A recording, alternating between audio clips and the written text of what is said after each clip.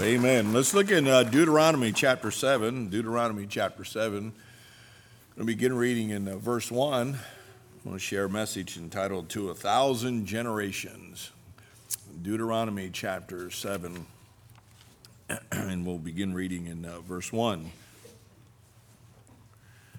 When the Lord thy God shall bring thee into the land whither thou goest to possess it, and hath chased out many nations before thee, the Hittites and the Girgashites, and the Amorites and the Canaanites and the Perizzites, and the Hivites and the Jebusites, 7 nations greater and mightier than thou.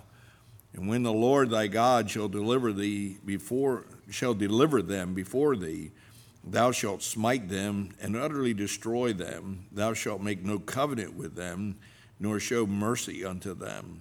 Neither shalt thou make marriages with them. Thy daughter thou shalt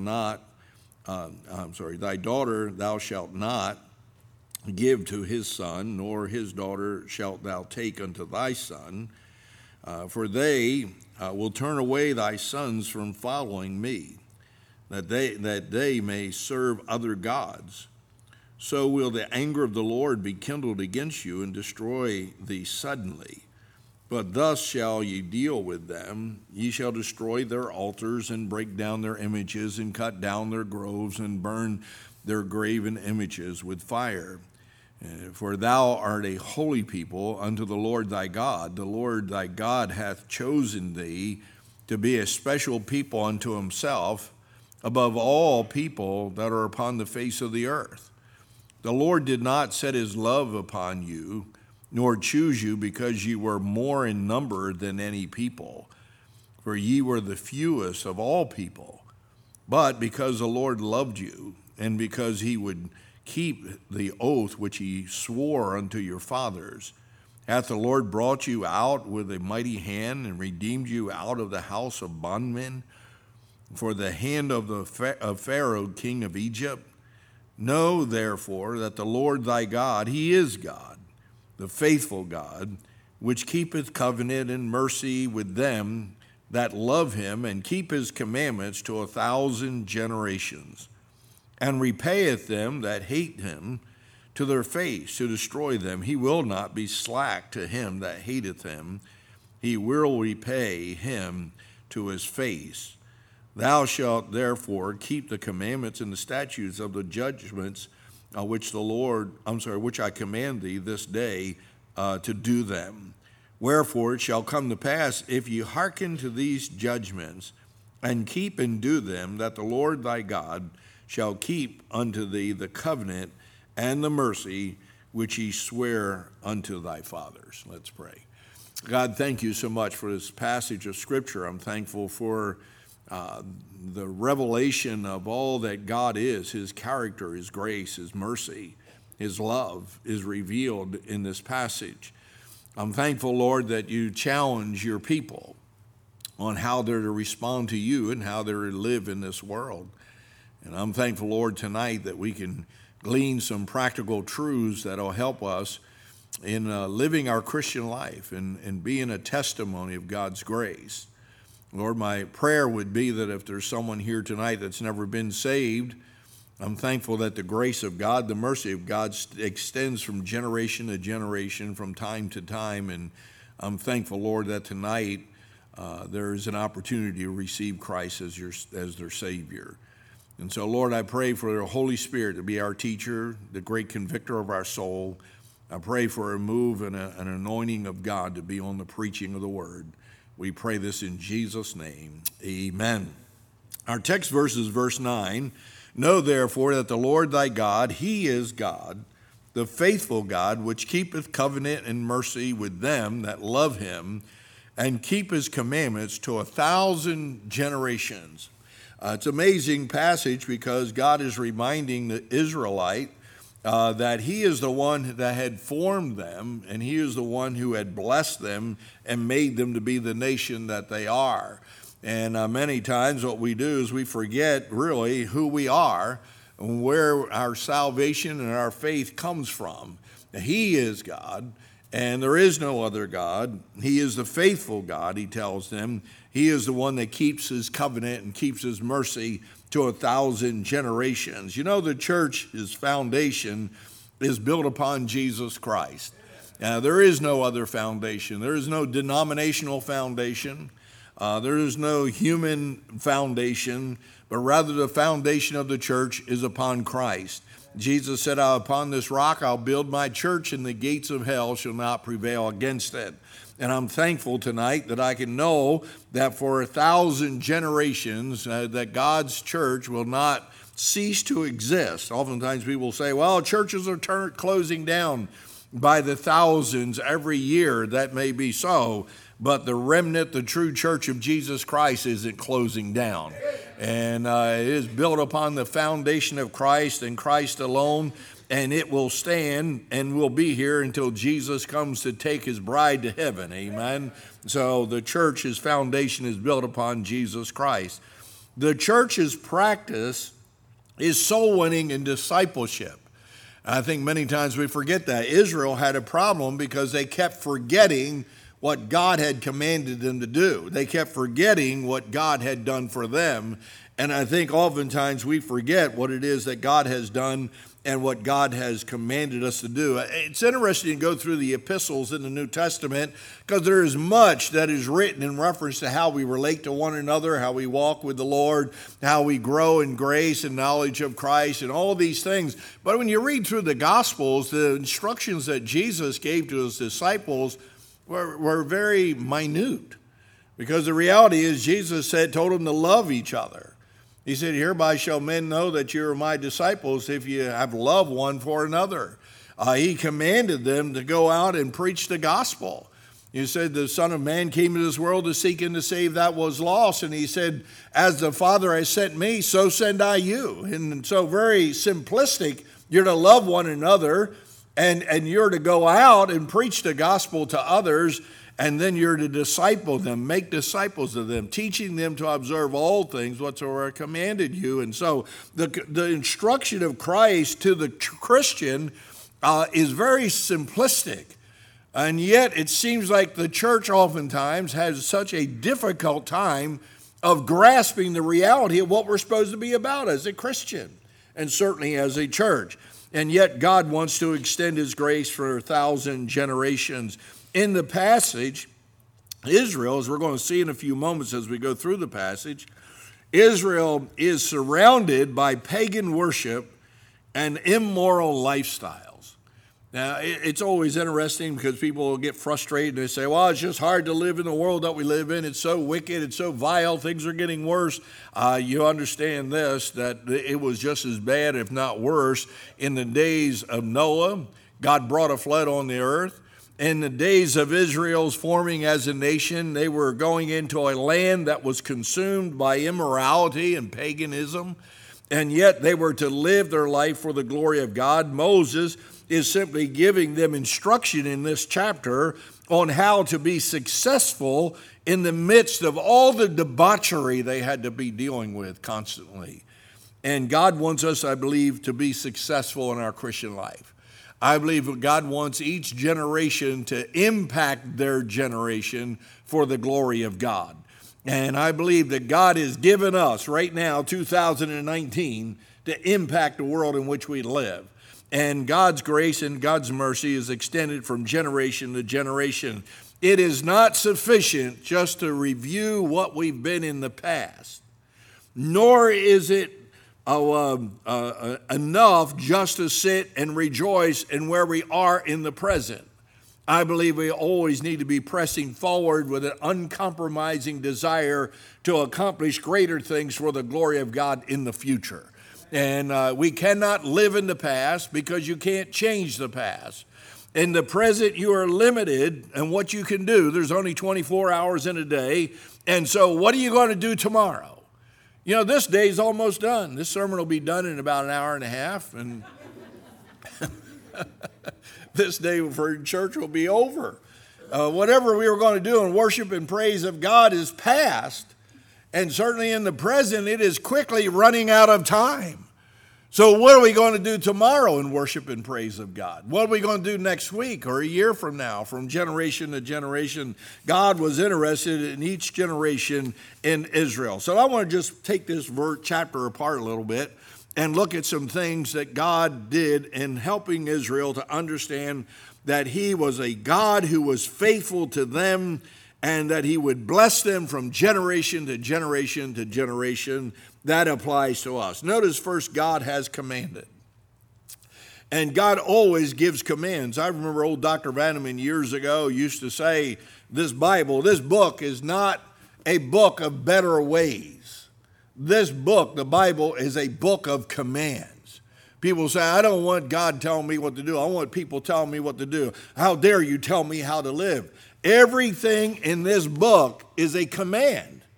God is not suggesting that we live this way.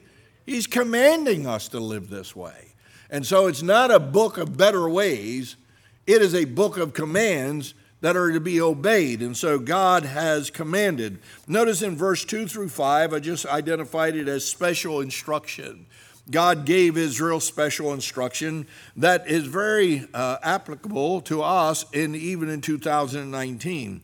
Notice in verse 2 of chapter 7, he says, when the Lord thy God shall deliver them before thee, thou shalt smite them and utterly destroy them. Thou shalt make no covenant with them, nor show mercy unto them. And so the instruction of God with Israel going into a land that was full of immorality and paganism was don't make any covenants with them. We do one thing with the unsaved, with the heathen, and that is we try to lead them to Christ. We don't couple up with their immoral practices. We don't become a part of their dysfunctional way that they live, but rather we want to preach Christ to them to help them to know how to be set free. So he says, don't go in and make contracts with them, make no covenants with them. 2 Corinthians chapter 6, in verse 17, Paul says, wherefore come out from among them, and be ye separate, saith the Lord, and touch not the unclean thing, and I will receive you. Just old-fashioned living a life of separation away from the corruption that is in the world. We do not couple up with them. We don't become a part of their practice, but rather we reprove their works by our righteous acts, by obeying what God has so stated. So make no covenants. Colossians chapter 2 and verse 8, Paul says, beware lest any man spoil you. And the word spoil there means to trap or to ensnare. He said, beware lest any man spoil you or trap you or ensnare you through philosophy and vain deceit and the traditions of men after the rudiments of the world and not after Christ. That is a challenge for us to live our Christian life in a world that is bent on denying God, rejecting the reality of God, mocking and ridiculing and making fun of everything that is in reference to God. We are to live in this world not being corrupted by its philosophy, not being trapped by its conduct, and not being deceived by all that it does. No, we're supposed to live our life apart from that. We are in the world. I've heard people say, oh, we're in the world. You're exactly right. We are in the world, but we are not to be a part of the world.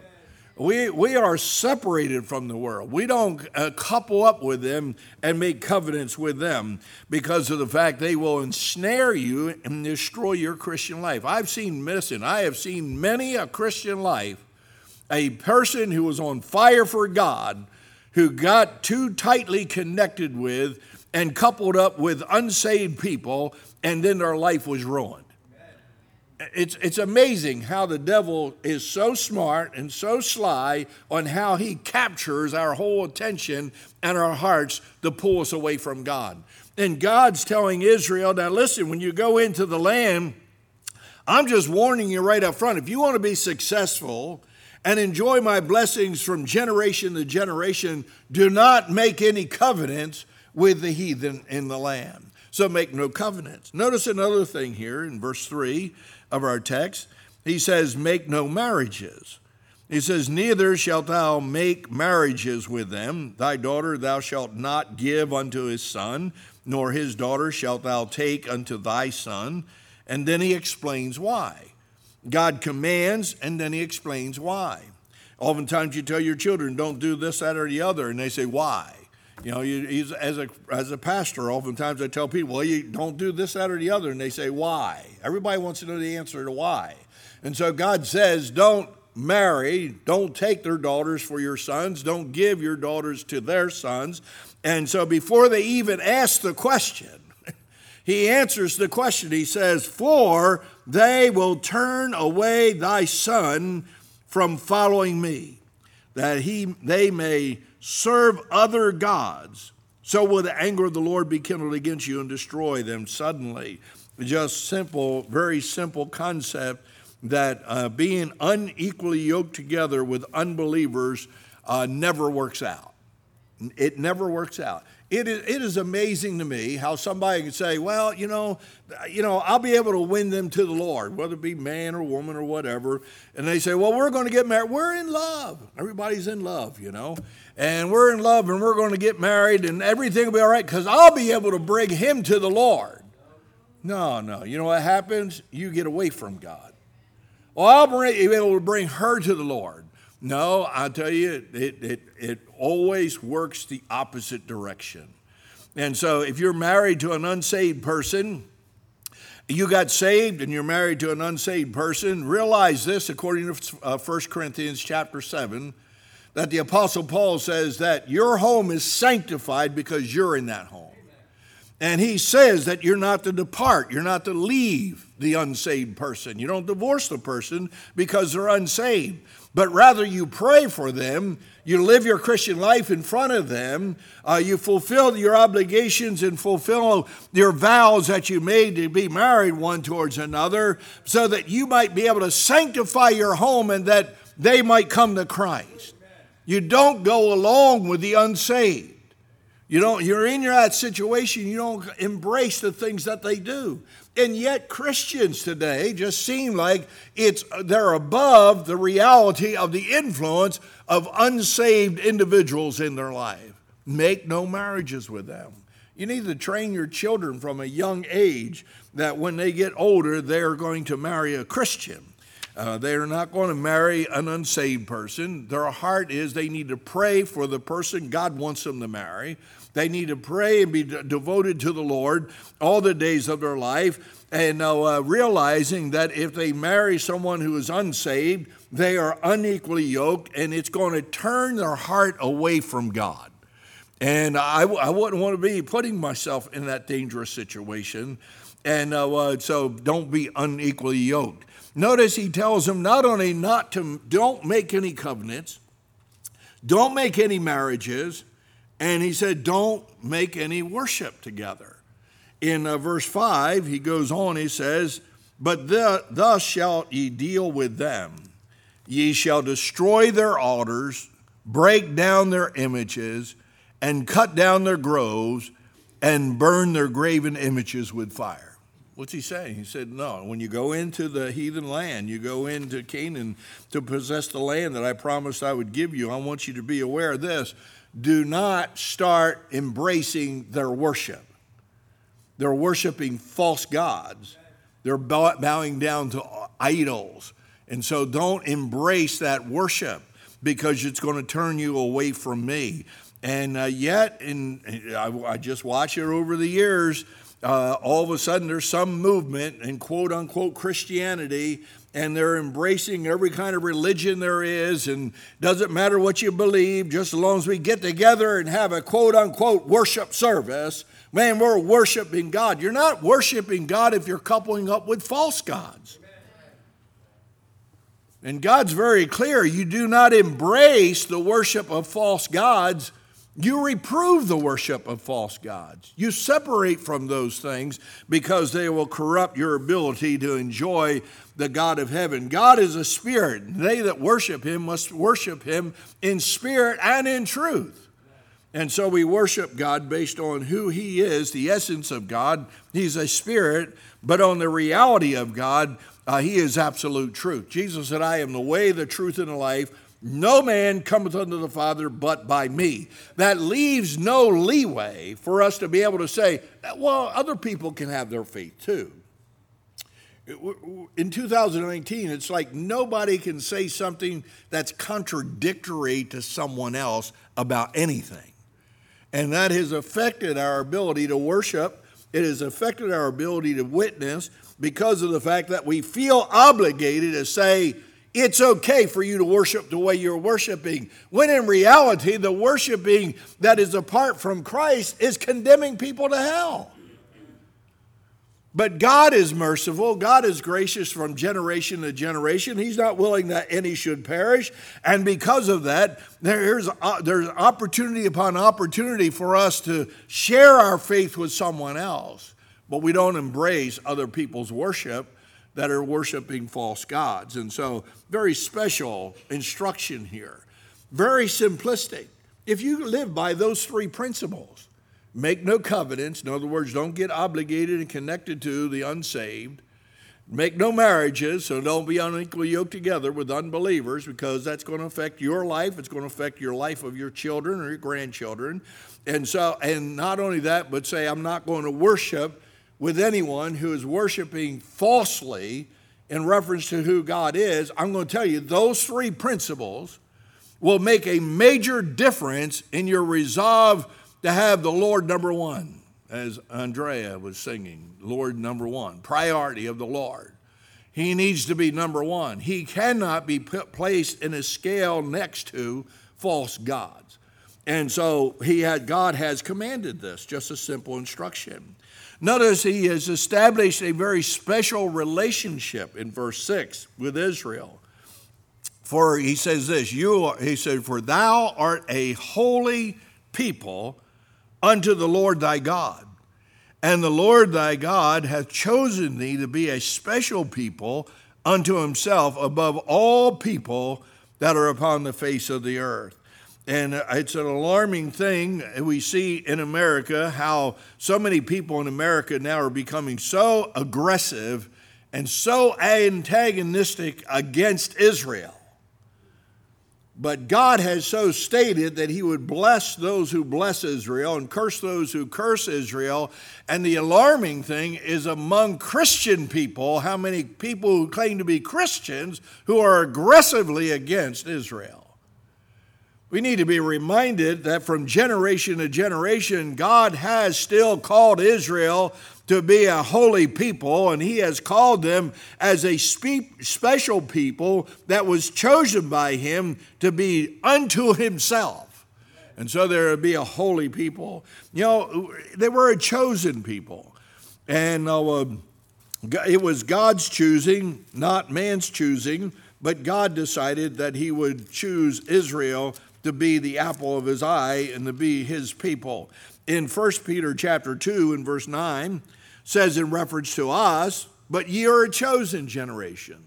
So that concept that God chose Israel, people say, well, why is Israel is so special? Because God chose it. God in his sovereignty can do what he wants. God chose it. But wait a minute, he's also chose us. Ye are a chosen people, a chosen generation. You're a royal priesthood, a holy nation, a peculiar people, that you should show forth the praises of him who hath called you out of darkness into his marvelous light. Just as God called Israel with a special relationship, that they were to be a holy people, chosen of God, that parallels what we are in Christ Jesus. And we are a chosen people, chosen in Christ, and we're to be holy unto our God. So God has commanded this. This is not an option. God has so commanded. But God is faithful. In verse 7 through 11, notice he's faithful through a special emotion. In verse 7, the Lord did not set his love upon you, nor choose you because you were in number, more in number than any people, for ye were the fewest of all people. A special emotion that God has for us is that it's an unconditional love. Herein is love, not that we love God, but that he loved us and sent his son to be a propitiation for our sins. God chose Israel. Now, listen, when God chose Abraham, it was only Abraham and his family. That was it. Genesis 12, God told Abraham, come out of the land of the Ur of Chaldees unto the land that I will show thee, and I will make thee a mighty nation. God didn't choose Abraham because of the fact that Abraham had a mighty amount of people that nationally was following him. No, God chose him when he was few in number. If you're saved tonight and no one else in your family is saved, realize this, that God has chosen you and loved you not because you're great and influential and great numbers, but God loved you unconditionally and sent Jesus to die on the cross, that when we were yet sinners, Christ died for us.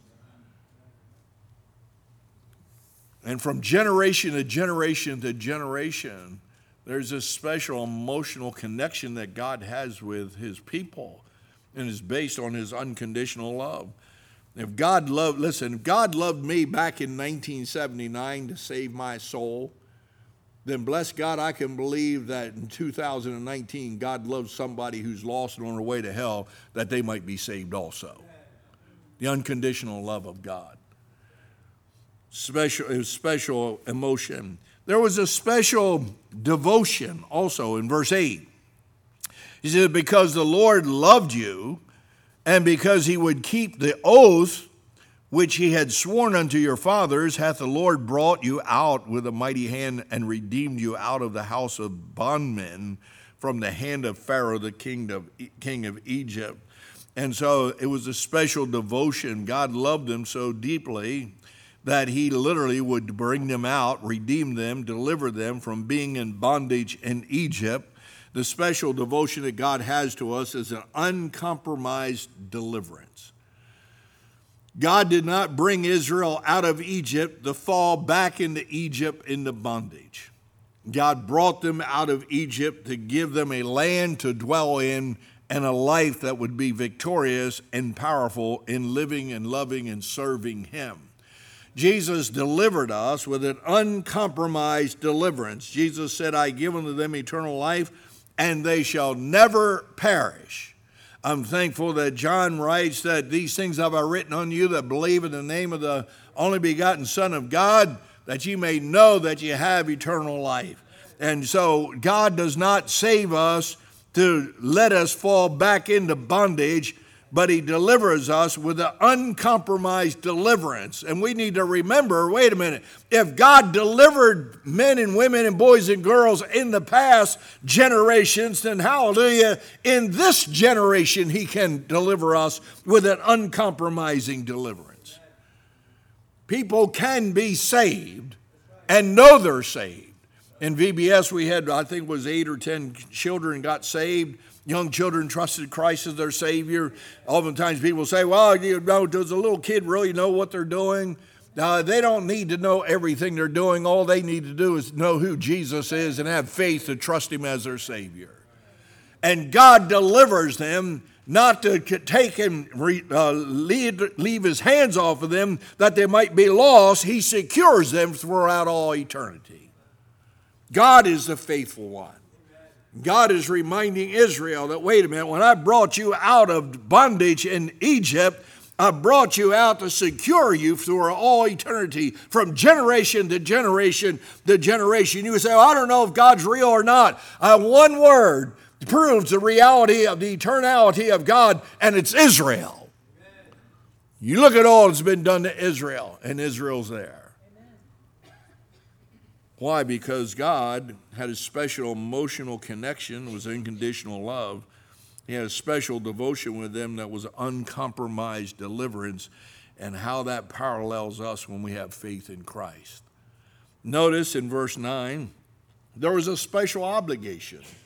In verse 9 says, know therefore that the Lord thy God, he is God, the faithful God, which keepeth covenant and mercy with them that love him, and keepeth commandments to 1,000 generations. Obligation there, keepeth commandments. Verse 10, and repayeth them that hate him to their face, to destroy them. he will not slack to him that hateth him. He will repay him to his face. When I read that verse, I thought, what is it going to be like for the unsaved to stand in the presence of Christ to be condemned to hell? He's going to repay them face to face. He's going to look every one of them that hated and despised who he is. He's going to look at every one of them that cried out, crucify him, crucify him. He's going to look at them face to face and repay them for their hatred. In verse 11, he says, thou shalt therefore, based on the reality that God will repay those from generation to generation that hate him, thou shalt therefore keep the commandments and the statutes and the judgments which I command thee this day to do them. That is a special obligation that places on us an unwavering obedience. He said, look, based on the fact of who I am and what I will do and how I will deal with those who hate me, you have an obligation to obey the commandments and statutes and judgments that I've commanded you. Jesus said, if you love me, keep my commandments. If you love me, people say, well, we're in grace, we're under grace, we're under grace, we're under grace. This is New Testament, this is the church age, we're under grace.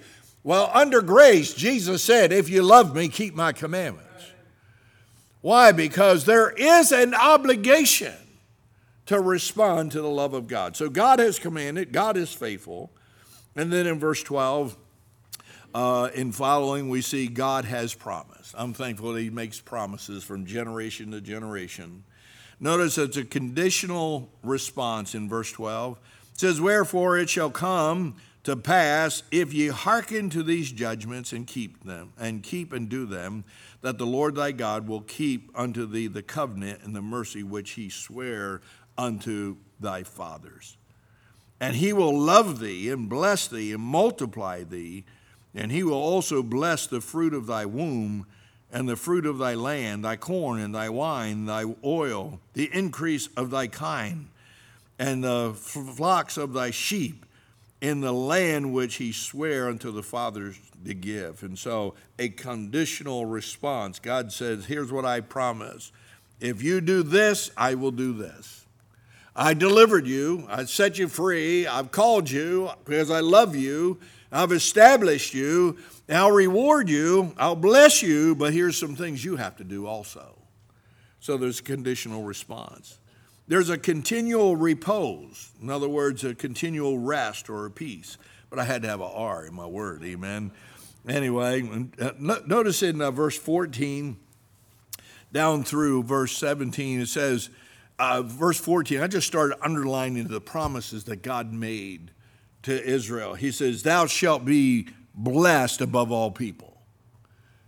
I like to think as believers, as those who have trusted Christ as their Savior, that we can be blessed above all people. I want to enjoy the blessings of God. Notice in verse 15, it says, the Lord will take away from thee all sickness. I'll tell you, the last year around here has been difficult. Between the sicknesses and between the deaths and everything else that we've had to deal with in the last year or so, I'm waiting for God and praying for God. Hey, God, remove the sickness out of us. Amen. Give us healing. I believe God can heal us. I really do. I believe that God can deliver, and I believe God can heal. God promised that to Israel. He said, I'll take away from you all your sickness.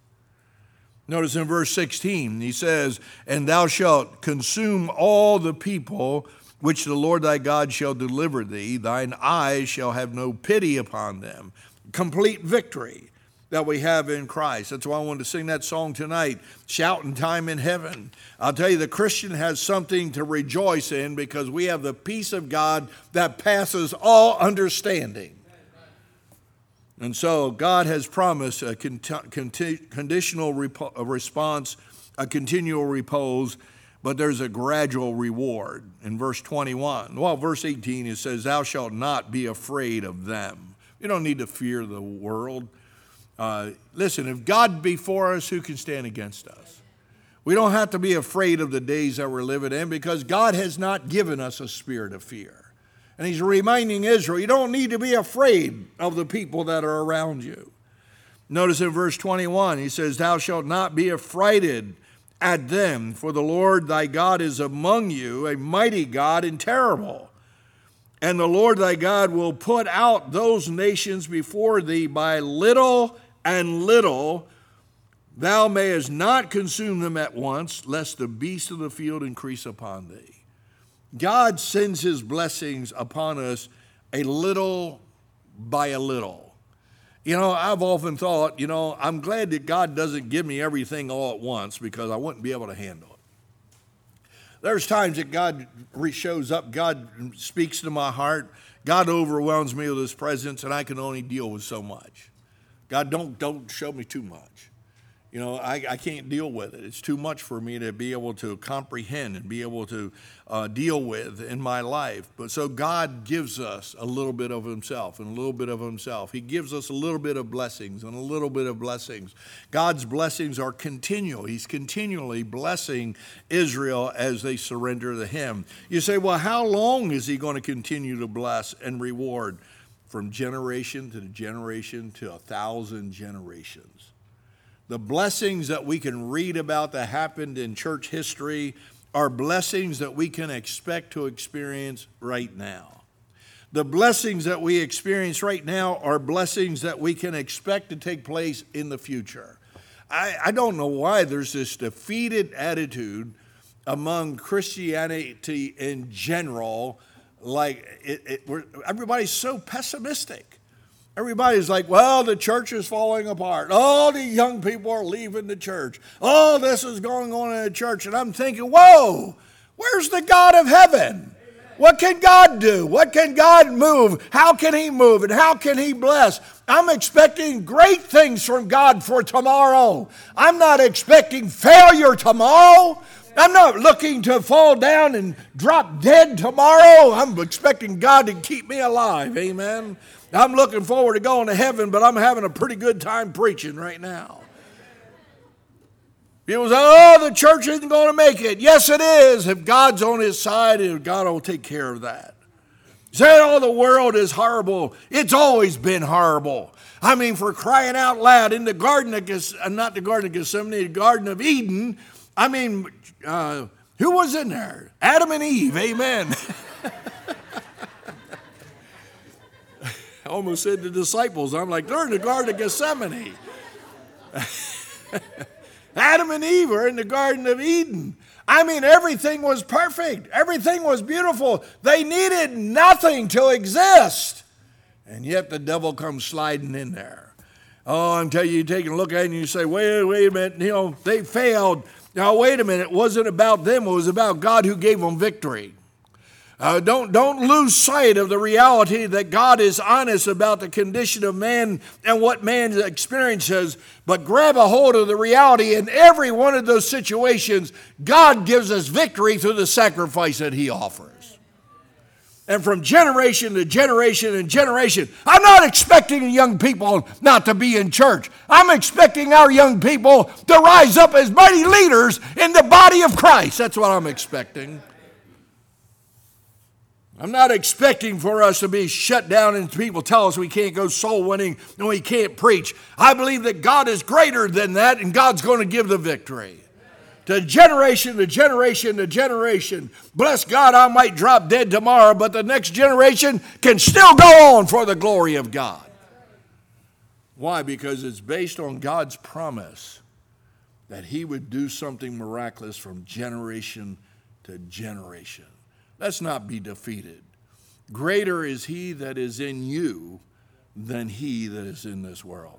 And I do not have to be defeated. I do not have to lose. We are on the winning side. We are more than conquerors through Christ, who loved us and died for us. And I'm telling you one thing right now. Tomorrow is as bright as the promises of God. And I'm holding on to the promise of God that generation to generation, God's going to show up and do something in people's lives. To 1,000 generations. Let's pray. Father, thank you so much for speaking to our hearts. Help us to understand this passage. So many great promises, so many points a reality of who God is and what you did in the life of Israel. And Lord, it points to us of the hope that we have in our faith in Christ. I pray if there's someone here tonight that's not saved. God, I believe with all my heart, I believe that at this moment, the Spirit of God can touch them, convict them, and bring salvation to their heart. Work in the invitation, Lord. Draw a precious soul to yourself that they might be saved. And Holy Spirit of God, will you come upon the church? And will you give us a hope that's real, that God is still alive from generation to generation to generation. And we'll give you praise and glory in Jesus' name. Amen. Let's stand. We're going to sing Psalm